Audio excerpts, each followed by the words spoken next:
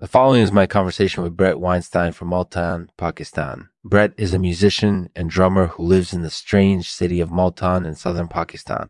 Bret has also shared his thoughts on the chimes of the city's medieval mosque and the surprising influence of Leadbelly on Pakistani rock. Bret, thank you for talking with us. This show is made possible through the support of Disposition Smash Up, a company that helps people connect and share their dispositions with the world. Visit dispositionsmashup.com to learn more. Thanks for watching. So, Bret, tell me a little bit about Multan. What does life in Multan actually look like?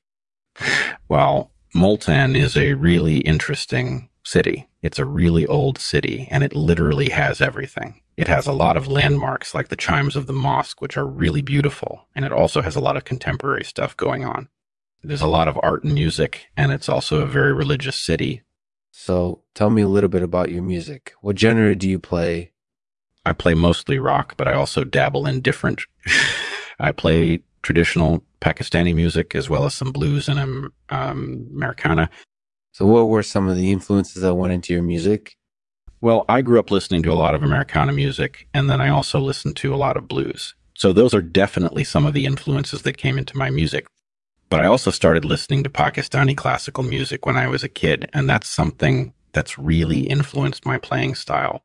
And what do you think of the chimes of Multan's medieval mosque? Oh, they're definitely beautiful. They're really something special. I think it's interesting that they have a chime like that because it gives the mosque an extra touch of beauty. It really makes it stand out from other mosques.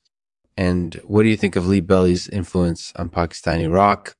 Well, I think it's really unfortunate that he wasn't more well known in Pakistan. He was actually quite popular in his time, and there are a lot of bands that have paid homage to him. But I think his influence is still very evident in Pakistani rock today. So, Bret, what's the strangest thing that's ever happened to you while living in Multan?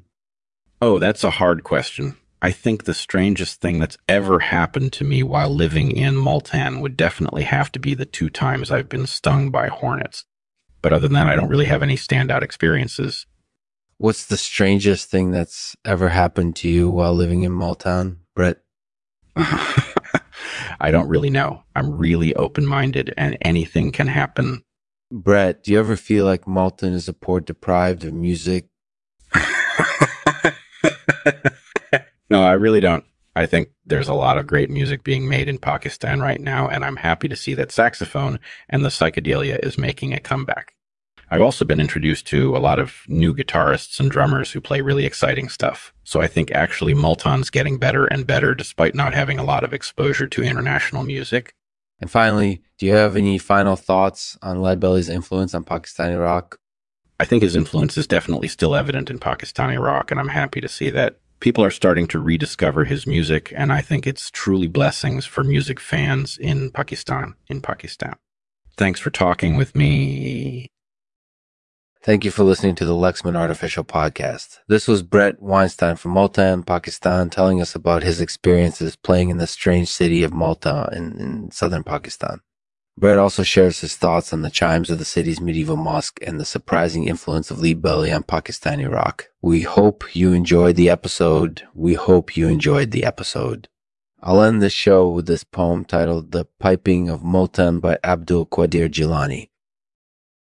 The piping of Multan. In the still of the night, the plaintive call to prayer is like the sound of a bell or the tinkling of a chime, invoking the Lord of unseen mysteries and unseen realms out in the open under the skies. The call is stilled for a time in the silence of the mosque.